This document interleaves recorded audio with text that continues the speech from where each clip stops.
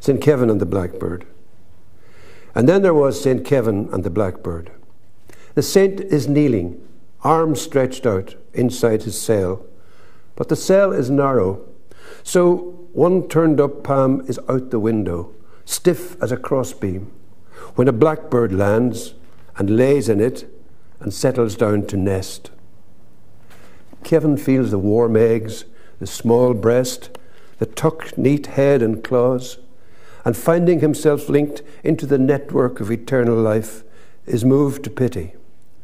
Now he must hold his hand like a branch out in the sun and rain for weeks, until the young are hatched and fledged and flown.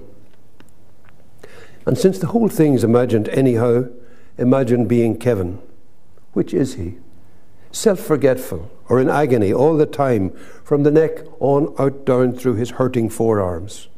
Are his fingers sleeping? Does he still feel his knees? Or has the shut-eyed blank of under-earth crept up through him? Is there distance in his head? Alone and mirrored clear in love's deep river, to labour and not to seek reward, he prays. A prayer his body makes entirely, for he has forgotten self, forgotten bird, and, on the river bank, forgotten the river's name.